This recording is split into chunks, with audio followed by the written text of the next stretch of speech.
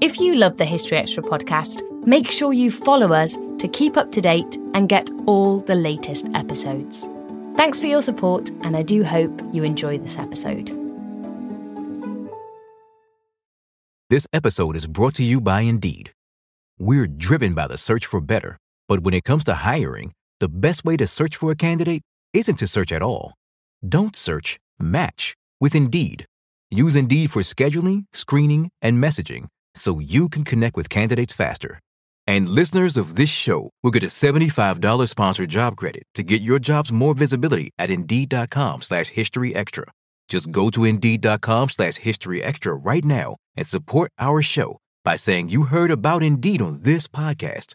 Terms and conditions apply. Need to hire? You need Indeed. This episode is brought to you by Visit Williamsburg. In Williamsburg, Virginia, there's never too much of a good thing. Whether you're a foodie, a golfer, a history buff, a shopaholic, an outdoor enthusiast, or a thrill seeker, you'll find what you came for here and more. So ask yourself, what is it you want?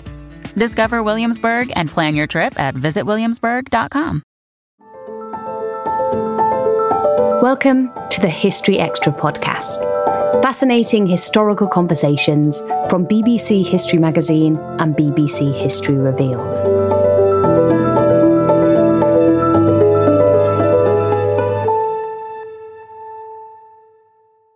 Franklin Delano Roosevelt assumed the presidency of the United States in 1933, becoming the head of a nation facing immense hardship and disenchantment amid the Great Depression. No president, excepting Abraham Lincoln, had come to office in more challenging circumstances. That's the take of Ewan Morgan, Emeritus Professor of US Studies at UCL. Ewan's the author of a new book on the 32nd president, which explores how Roosevelt's 4 terms in the White House changed the role from that of a chief clerk to an assertive presence on the world stage. He spoke to Eleanor Evans. Ewan, thank you so much for joining us on the History Extra podcast today. Pleasure to be here. And I hope to start with, as you do in your book, can you give us a sense of FDR? What was his route to the presidency? Well, FDR came from a very old, established, very wealthy, but not fabulously wealthy family, lived in a very posh estate in near Hyde Park in New York. He was the cousin of Theodore Roosevelt, who became president. And life was very good to FDR. He had homeschool tutors as a child, then went to one of the best public schools in the country, then to Harvard. And his life and career somewhat stalled. The most important part of his life in the early 20th century was his marriage to Eleanor Roosevelt, a distant cousin, also related to Teddy Roosevelt, in 1905. And FDR initially went into the law. His heart wasn't in it, but he always wanted to emulate his kinsman, Theodore Roosevelt, and rise to become president of the United States. He enters politics in 1910, a very good year for the Democrats. The Republicans are split, and Roosevelt, FDR, as he is increasingly known, wins what was thought to be a safe Republican seat in his local area around Hyde Park for the New York State Assembly. He serves a term and then backs Woodrow Wilson's candidacy for the Democratic nomination. Wilson is successful, and lo and behold, FDR is offered the post of Assistant Secretary to the Navy, and he has an incredibly important job in preparing the American Navy for possible involvement in the Great War after it breaks out in 1914, and certainly to strengthen national defences in case of attack. He is so successful in that job and becomes so well known, plus the Roosevelt name, that in 1920 he is brought on as vice presidential running mate to the Democratic nominee, Governor Cox of Ohio. It's a very bad year for the Democrats. The country wants normalcy after the disruptions of the Great War, and the Democrats go down to a catastrophic defeat at the hands of the Republicans.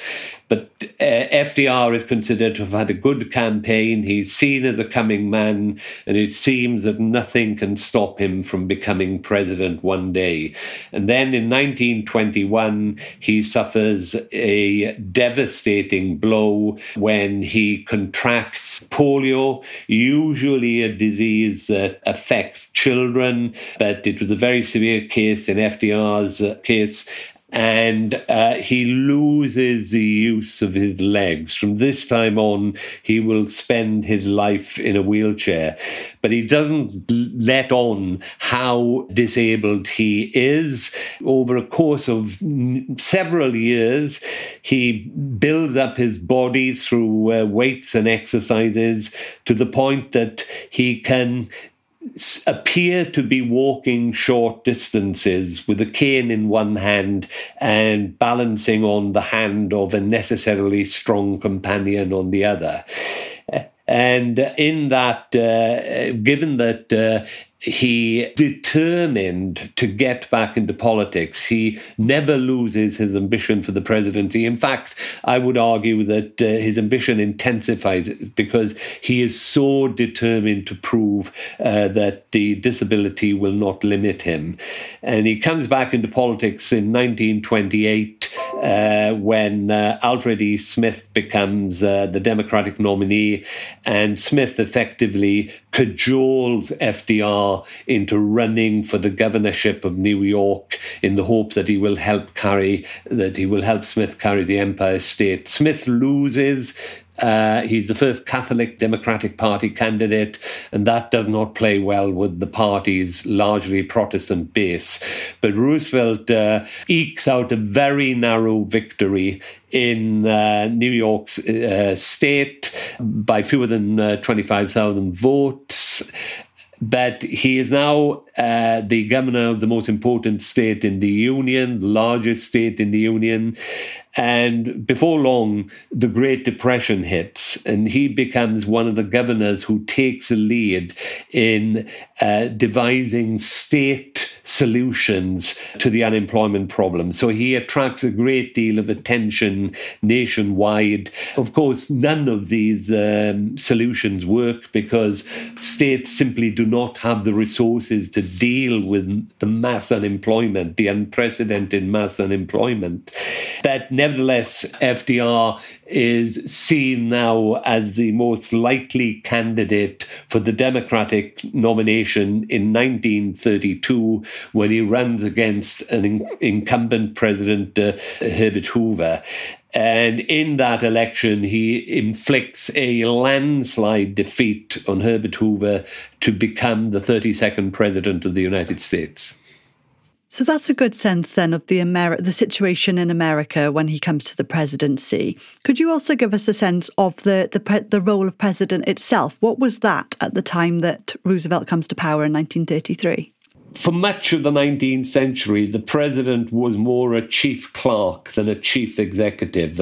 Congress was where the power really lay. If you look at the American Constitution, Article 1 deals with the powers of Congress, and they're very specific and numerous. Article 2 deals with the powers of the presidency, and they're largely vague, other than to declare that the president is commander-in-chief. That's the main responsibility. And it's no surprise that in the 19th century, the handful of strong presidents tended, not always, but tended to be president at time of war.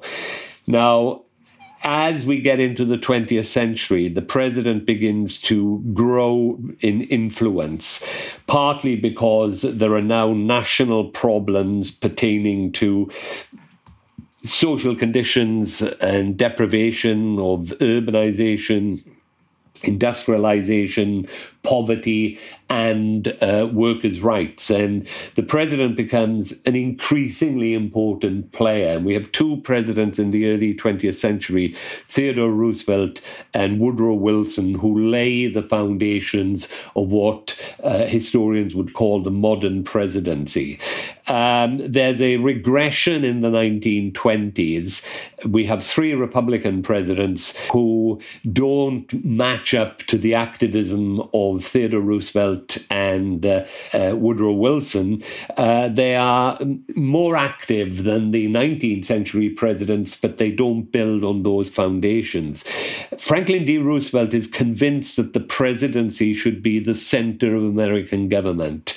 And the Great Depression gives him his opportunity. When he comes to power, 25% of the workforce at a very minimum is unemployed. We have no idea how many are working on shortened hours and reduced wages of those who actually keep their jobs. Investment is down an incredible 98%. The farm economy is devastated, and the banking system is on the verge of meltdown. No president has succeeded in more challenging circumstances to the White House than Abraham Lincoln. I would say only Abraham Lincoln really had as tough a task as FDR. Lincoln's, of course, was to face Southern secession and civil war. Now, the Congress is desperate for action. Congress is largely a debating body. It's very difficult for the legislature to operate as a coherent unit, fast-moving unit. And in these circumstances, the Democrats, who have a huge majority in Congress, are willing to defer to the leadership of Franklin D. Roosevelt, who has the vision and the will to operate a strong presidency. Now, many historians say that FDR improvised what became known as the New Deal, his reform program of his first two terms in office.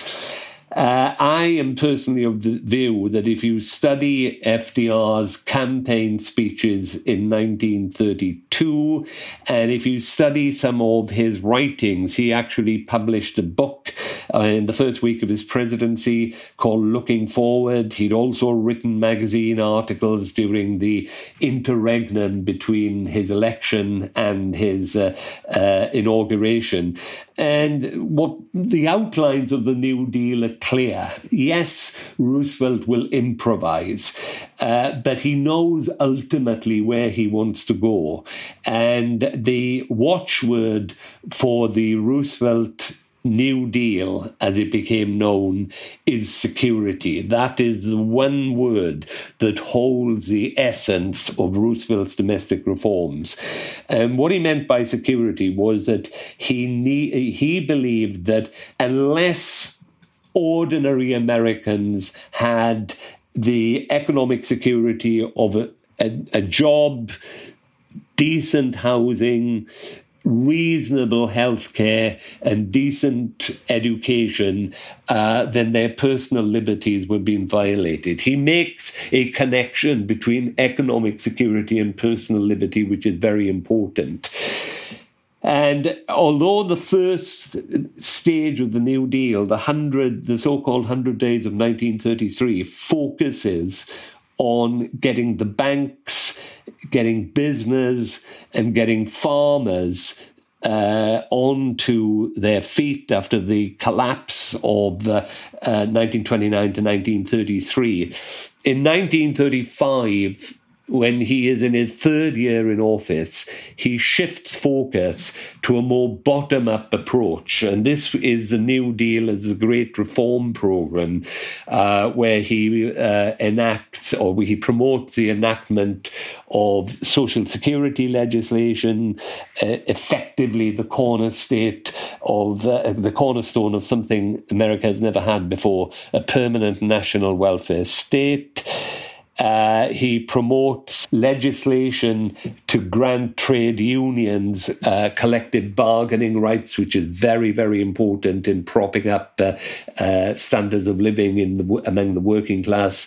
Although I should say that most Americans never joined a union. The unions were largely the collective bargaining agents of, let's use the term, the upper working class rather than the poor. But it was an incredibly important reform. And there were others controlling the utilities companies. It's quite interesting that now we're in a situation that people are talking about a windfall tax because of high energy costs in the UK and elsewhere. Well, FDR was very concerned that the utility companies in the United States were in effect monopolies that gouged consumers with unfair high charges, and he promotes legislation to ban what were called holding companies, whereby companies far removed from the actual corporation which was delivering the energy were controlling things and boosting profits unfairly, and FDR puts an end to that. The New Deal puts an end to that. And of course, there are major banking reforms to prop up a system where people's bank deposits were very vulnerable in banks which did not really meet national banking standards. So you mentioned there a number of ways, a number of the reforms that he's promoting. Now, your book explores a number of ways in which he transformed the presidency. That's the central argument of your book. I wonder if we can pick up on the communication particularly, because he did come about a new way of communicating alongside all of these reforms, didn't he? Yes, that is critically important to FDR. He realizes that this is a country where the Republicans largely control the press, and we have a press which there are some pretty right-wing demagogues in control of the press, most obviously, but not exclusively, William Randolph Hearst, of course, of Citizen Kane fame. And FDR knows that one of the challenges he will face as president is to get his message out to the country, unfiltered by hostile editorial comment in the newspaper empires of these conservative moguls. He exaggerates the extent of press opposition to him. There were some newspaper publishers, Marshall Field in Chicago, David Stern in Philadelphia, for example, who were very pro-New Deal. But by and large, the big press barons as a group were against him, and they owned a lot of the media. So he develops a multi-pronged strategy to achieve this. The first is that he begins holding regular press conferences. Now, we take presidential press conferences today for granted. In those days, presidential press conferences were they'd been held by presidents from Theodore Roosevelt onwards, but they were never twice a week as Roosevelt racked them up. And it's certainly in the 1920s, the presidents of the 1920s would not answer press questions unless they had the written questions to hand first. FDR comes in and he says, ask me any question you want. No need to put it down on paper. I will try and answer it. Now, this, of course, is manna from heaven to the reporters. My goodness me, somebody is going to give us copy. And they loved FDR for it. Here was a man who they could rely on, not to parrot stale, hackneyed sentences, but to give them something. FDR, of course, was quite capable of shall we say, not answering the question that's been set. He was also capable of being ambiguous, and I have to say once or twice he downright lied. But by and large, the press really, really liked him. Compared particularly to his predecessor, Herbert Hoover, this man was the fount of national news. And so that was the first thing. And because they liked him so much, even the reporters who worked for anti-FDR papers would give pro-FDR reports in their copy for their newspaper. They couldn't control the editorials, of course, but they could sort of put a slant on the news articles that came out. So that was the first thing.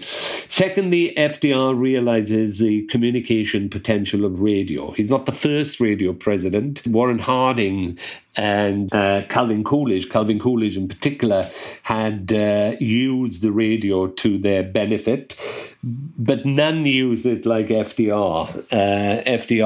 Many of FDR's major speeches were broadcast live on national radio. And, of course, most famously were the so-called fireside chats, which he institutes to share his thoughts with the American people. Now, the fireside chats, there are only, depends how you count it, there are only about 16 during the 1930s. So, that's about 2 to 3 a year. There are more in the war years, but ultimately, depending on how you count it, I counted 31 in total.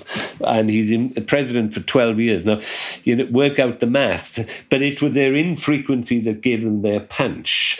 And people thought FDR had such a intimate way of delivering his message that people would say, "Oh, he's come into our homes," and we know what the President of the United States is thinking. It's almost as if he's our neighbor. And the first one was the most impactful one. In the first one, very, very early in FDR's first term, he's enacted banking legislation to try to save as many banks as possible. The only problem is that people are still taking their money out of banks, and a lot of people are holding their money under the bed, so to speak, because they don't trust the banks. So he goes on radio on the 12th of March 1933. He's only been president for 8 days. And he explains the banking crisis. He explains what needs to be done. And he says, the only way we're going to solve this is if you put your money back in the banks. It's up to you. Now, we've created the framework. And next day, it's fantastic. People are queuing up outside banks to put their money back in. The smaller banks in out-of-the-way places, a lot of them collapsed. They could not be saved. But most of the banks were saved. And at a time when FDR took office, the outgoing Hoover administration assumed that at least 1/3 of all banks could never be reopened. And really, to the very small percentage, 10%. Approximately that failed. But that fireside chat really established the pattern of Roosevelt as a great communicator.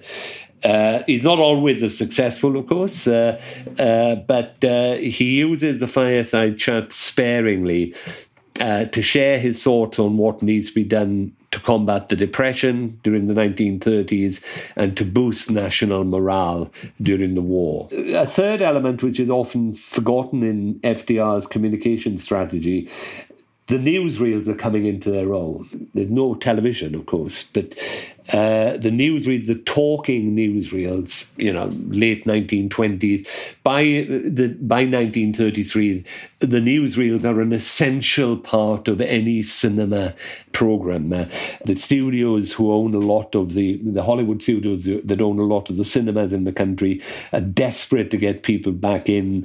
They begin showing double bills, and between the main A film and the B film, you have the newsreels. And FDR was a star of the newsreel. He appears in his first 100 days in more newsreel than Herbert Hoover did in his 4 years in office. And the newsreels show FDR moving, taking decisions. Voice is part of the appeal. And the FDR helped to make the newsreels a vital source of information for the American people who went to the cinema, and they in turn made him appear heroic. Still to come on the History Extra podcast. The only person that holds a candle to him is Abraham Lincoln. Why do I think that FDR was deserving of the number one spot over Abraham Lincoln?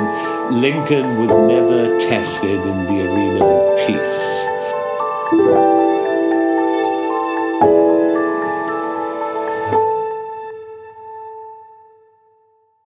This episode is brought to you by Indeed. We're driven by the search for better, but when it comes to hiring, the best way to search for a candidate isn't to search at all. Don't search, match with Indeed. Use Indeed for scheduling, screening, and messaging so you can connect with candidates faster. And listeners of this show will get a $75 sponsored job credit to get your jobs more visibility at Indeed.com/HistoryExtra. Just go to Indeed.com/HistoryExtra right now and support our show by saying you heard about Indeed on this podcast. Terms and conditions apply. Need to hire? You need Indeed. We don't always realize just how much our negative thoughts and experiences stick with us and weigh us down. You may find your brain constantly running through a highlight reel of bad moments. That comment your friend made last week that hurt your feelings. That frustrating thing your mum does. Or that silly thing you said in a meeting. Maybe it's time to get it all off your chest. Whether it's a tiny annoyance or something much bigger, talking about it can give you some relief and lead you to a potential solution. That's where therapy comes in. It's a safe space to share whatever's weighing you down and learn to process it so your internal highlight reel can focus on the good stuff. And BetterHelp offers affordable online therapy on a schedule that works for you. Connect with a licensed therapist by text, phone, or video call. Start the process in minutes and switch therapists anytime. Let it out with BetterHelp. Visit betterhelp.com/historyextra today to get 10% off your first month. That's BetterHelp, HELP.com/historyextra. Okay, now without wanting to skip us too far ahead right away, you've mentioned a couple of times 12 years, 4 terms. I'm sure a few listeners might be thinking, well, where do those 4 terms come from? Aren't they only allowed to do 2? So what's happening there? What led to that? Well, in the original Constitution, there was no term limit on the president. George Washington, the first president, effectively established a 2-term convention when he retired at the end of his second term. Now, up until FDR, every president had observed that 2-term convention. FDR in 1940 breaks that convention. Why does he break it? Well, there are 2 main reasons. Everyone will say the most important reason is that there's war in Europe. These are dark days indeed for Britain. During the party conventions of 1940, France fell during the Republican convention. And FDR had a sense that continuity and experience were essential. He was wary of the Republicans, who had a strong isolationist wing, non-interventionist wing in their party. And so that was one reason he ran. Often underestimated or overlooked is the fact that he did not think that the New Deal and its legacy would be safe in any hands but his. He did not see, he hadn't been able to groom a successor, for want of a better term. He tried with several people, but there was always some problem that limited their potential. And so he just as important as the foreign policy concerns are the domestic policy concerns. And he's determined to to have a liberal vice presidential candidate in place of the very conservative vice presidential running mate he had in his first 2 terms. And now he turns to grooming a successor in the person of Henry Wallace, who's been his Secretary of Agriculture for 2 terms. The party doesn't want Wallace. And Roosevelt sends a message to the Democratic Convention in Chicago that if Wallace isn't accepted, he will withdraw from the race. Now, this is almost purely a domestic politics-driven decision. So what I'm saying is, yes, the war was very significant in FDR's decision, but so were domestic considerations and the preservation of liberalism. But by 1944, FDR is ill. In fact, he is desperately ill. He should never have run. But he decides to serve, to continue serving because the war is not yet won, and he feels that he alone can negotiate with Soviet leader Joseph Stalin and British Prime Minister Winston Churchill an effective post-war settlement. FDR doesn't know how ill he is. He suspects it, and I think that had he lived longer, he would probably have relinquished the presidency. But of course, he dies into his weeks into his 4th term. Now, when the war is over, FDR's opponents, domestic opponents, conservative Republicans, and, it has to be said, conservative Democrats, are determined there will never be another president of such longevity as FDR.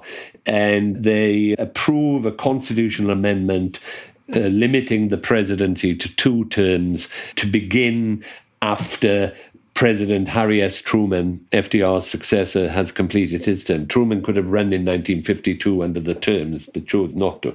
But the important thing is that this had to be ratified by the states, 3/4 of the states. Now, state legislatures, they're not, how can I put it, certainly in the 1930s and 1940s, they're not at the forefront of progressive thought. Most of them are conservative-dominated, rural overrepresentation. And what happens is that the 22nd Amendment, limiting the president to 2 terms, is enacted by 3/4 of the states within 3 years, which is remarkably quick. Only 2 states, Massachusetts and Oklahoma, actually rejected it. Why? I think Americans decided that even though they had wanted FDR in 1940 and 1944, they were nervous about creating a monarchical president, if you like. They wanted a Republican president who would be limited in his time in office, and that was the outcome of it. Paradoxically, of course, of the presidents who followed, had there been a possibility of a 3rd term, Dwight D. Eisenhower and Ronald Reagan almost certainly could have had a 3rd term had they been allowed one, both of them Republicans. So a bit of shooting in the foot there. Or the other person who I guess might have got a 3rd term on the strength of his economic policies, if not his moral stance, of course, was Bill Clinton. Okay, so to return then to FDR's sense of the presidency, perhaps you can look at him then in terms of the foreign policy and the sense of America on the world stage. How did he perceive his own role and America's role in global terms? Well, FDR was an internationalist. He had been a Wilsonian. He had supported Woodrow Wilson's efforts to establish a League of Nations with American membership after the First World War. And he believed that the United States had to play an active role in world affairs because of the rise of the dictators. Hitler actually takes power in Germany 4 weeks before FDR becomes president. And you have a growing number of autocracies who are dissatisfied with the Treaty of Versailles, which was negotiated after the Great War, and want to change it. And of course, he sees Germany rearming in violation of the Treaty of Versailles clauses. He sees Italy in 1935 invading Abyssinia and trying to build a colonial empire in Africa. And he's worried about Japan, which is looking to expand the basis of its economic power by taking territory in mainland China and building up its navy in order to become the most significant force in the Pacific. The problem is, for FDR in the 1930s, he's a leader without followers in foreign policy. The American public is heartily sick of international politics. They begin to believe that involvement in the Great War was a mistake. They don't want to have anything to do with the United Nations. And FDR's moderate efforts to push them, one such effort was to get the United States to join the World Court, which was the United Nations legal agency to settle disputes. And even to join this non-military body was too far. In 1935, the Senate rejects his proposal, and he's really beginning to get worried that the United States will be perpetually on the fence. In the second term, things begin to change. In many ways, the dividing line is the failure of what is known as the Ludlow Amendment, proposed as a constitutional amendment by a Democrat, Representative Louis Ludlow of Indiana. And Ludlow's amendment decrees that the United States cannot go to war unless you have a national referendum to approve it. Completely crazy, of course, even if it was done from the best ideals. And that is defeated. And from that point on, FDR becomes bolder. In 1937, he gives a speech in Chicago, the epicenter of isolationism, calling for the quarantining of the aggressors, saying that the democratic nations have to rally together against the aggression of the autocrats. That is something of a lead balloon, but the next year, the Munich crisis occurs and there's a shift in opinion. Slowly but steadily, FDR breaks down opposition. But on one point, he knows he cannot cross the line. He cannot take the United States into war without it being attacked, because he knows that war will not have consensual support at home. And although he's been criticised for not giving Britain sufficient support, not doing more to resist the dictators, it's Roosevelt being the fox rather than the lion, to use the Machiavellian term. He knows the limits. FDR's got a very keen sense of limits in most instances. And what he does is that he continually prods and pushes. His main goal is to repeal the neutrality legislation, which forbids the United States selling weapons to belligerent nations. And of course, this helps the Nazi Germany and Italy, who have been building up their armaments, and hurts those countries that have been late to rearm. So what we have then, we go into 1940, the phony war, and then suddenly the world changes. Hitler's blitzkrieg knocks France out of the war, takes the whole of almost the whole of continental Western Europe. And from that point on, FDR becomes bolder. He gets repeal of the neutrality legislation. American public opinion is swinging to the belief that the United States should do all within its power to defeat Hitler, short of becoming involved in the war. Now, FDR is now playing again the game of the fox. He wants to be safe on third, as he said. He wants to win a third term. And then he would push, because he feared that if he's too forward, he could very well lose re-election. As soon as he's safely re-elected, he pushes through the Lend-Lease legislation, whereby, in his famous phrase, the United States will lease weaponry to Britain to keep it in the war. And then when the British are finished with the legislation, they'll either give it back, or pay for it, which, of course, we never did. And that really keeps Britain fighting in the war in 1941. And then, of course, Hitler invades Russia. And FDR is determined to help the Soviet Union. Now, this is a big deal, okay? The State Department is full of anti-communists who would have actually preferred Hitler to defeat the Soviet Union, because they saw the Soviet Union as ultimately the greatest threat. So Roosevelt has to really crack down on his bureaucracy to make sure that the weaponry is being sent to the Soviet Union. He puts a few trusted lieutenants in charge of Lend-Lease supplies to the Soviet Union. Tells Stalin, ask for anything you want, we'll give it to you. And in essence, helps to keep the Soviet Union in the war when Hitler had assumed that it would be knocked out in about 2 months.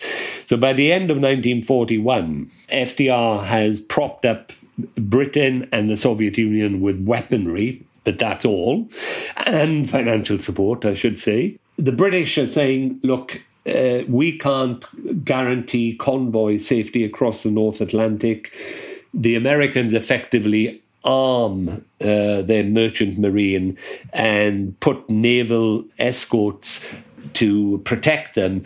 So the United States is effectively in the war in the North Atlantic, but it's an undeclared war in late 1941.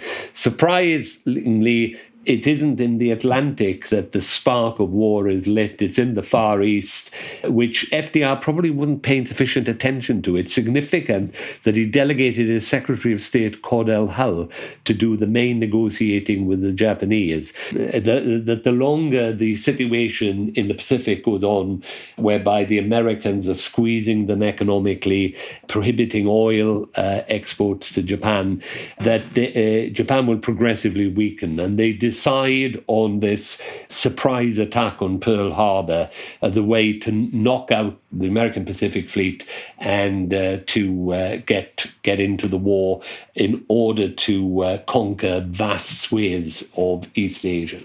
So clearly then his wartime leadership is very well remembered and obviously was a hugely significant part of his presidency. But if we can return to your your central argument, then you write that he transformed the presidency from, quote, a rather small personalised institution into the driving force of national government. I wonder if we can hear from you then on his broader presidency and the legacy he left for his successors, both consciously and unconsciously. Okay, well, FDR made the presidency the central focus of American government. In the 100 days of 1933, he pushes legislation at Congress, and Congress enacts in FDR's first 3 months in office 15 major pieces of legislation. Now, this is unprecedented. Congress is a deliberative body, slow-moving, but suddenly there's this splurge of New Deal legislation aimed at strengthening the banking system, helping farmers, dealing with unemployment, getting business back on its feet. And what emerges from this is that the president is now acknowledged as chief legislator. Now, the president has got no legislative power, only Congress can enact. But what Roosevelt has done is established the president as a program creator. So the legislation goes to Congress with presidential messages. FDR uses all his political influence to get support for his measures. And Congress is in the situation by the end of the 100 days that it retains its fundamental constitutional powers, of course, but it looks to the president for legislative agenda leadership. So that is one of FDR's great legacies. From this point on, if we think about presidents like Lyndon B. Johnson and the Great Society, Ronald Reagan and the Conservative Revival, even down to Joe Biden, who's suddenly had this splurge of legislative successes of late. Presidents are measured by their legislative leadership now. That's the first thing. The second thing is that FDR lays the foundations of the welfare state in the 1930s and the warfare state in the 1940s. He builds up a huge federal bureaucracy. He can't do all this on his own. I mean, he's one man. There are only so many hours in the day. But he creates a presidency which is more than the president. It's now an executive bureaucracy. In 1939, he finally gets legislation creating the executive office of the president, and the executive reorganization that flows from that makes the presidency not only the initiator of legislation, but also program implementer, program coordinator, and in effect ensuring that legislation as enacted is delivering what the president wants. Very important, the creation of the executive presidency to manage the welfare state and to manage the warfare state. So to wrap us up then, Ewan, I wonder if I could pose a broad one again. Having written so widely about presidents through history, can you give us a sense, in your view, of is there anyone who comes close to the transformative terms of FDR? Well, firstly, FDR's transformative significance is not thought of as a good thing by conservatives in the United States. There are frequent presidential polls in the United States of who the greatest president was, and they usually poll historians, pundits, etc. And Abraham Lincoln is by far and away the most common number one. George Washington also edges FDR. FDR, somehow or other, he's controversial. He was the lion and the fox. Was he trustworthy? Did he always tell the truth? Well, in my opinion, he got things done in a way that nobody else could have done. So the answer to your question is, depends who you're asking. Okay, if you're asking me, the only person that holds a candle to him is Abraham Lincoln. Why do I think that FDR was deserving of the number one spot over Abraham Lincoln? Lincoln was never tested in the arena of peace. He's a great war president. He's killed just as the war is coming to an end. Would he have been able to manage the reconstruction of the South in a more skillful way than his successor, Andrew Johnson, did? Well, we'll never know. In FDR's case, he is tested in the arena of economic depression, worst economic depression in American history, greatest foreign war in American history. He is a very active commander-in-chief. He keeps his military generals in line and prevents them from making quite significant strategic miscalculations. I'll give you an example. His top military men, generals and admirals, wanted an invasion of France in 1943. It was premature. The likelihood of it coming off very unsure. FDR wants a more circuitous route, and he insists on the generals bowing to his authority as commander-in-chief. So, this is a guy who doesn't just sit around waiting for his generals to tell him, we're going to do that, we're going to do this. He's actively involved in wartime decisions. The big question with FDR, and this is another what-if question, as happens with Lincoln, he dies in the early months of his fourth term.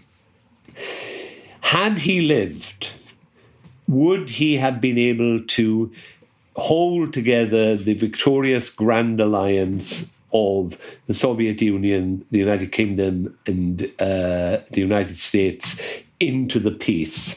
Could FDR, who was the linchpin of that alliance, who worked very, very hard to gain Stalin's trust, was going to use not America's atomic monopoly to browbeat Stalin in the after the war, but use the carrot of economic aid. And he also believed that Stalin trusted him.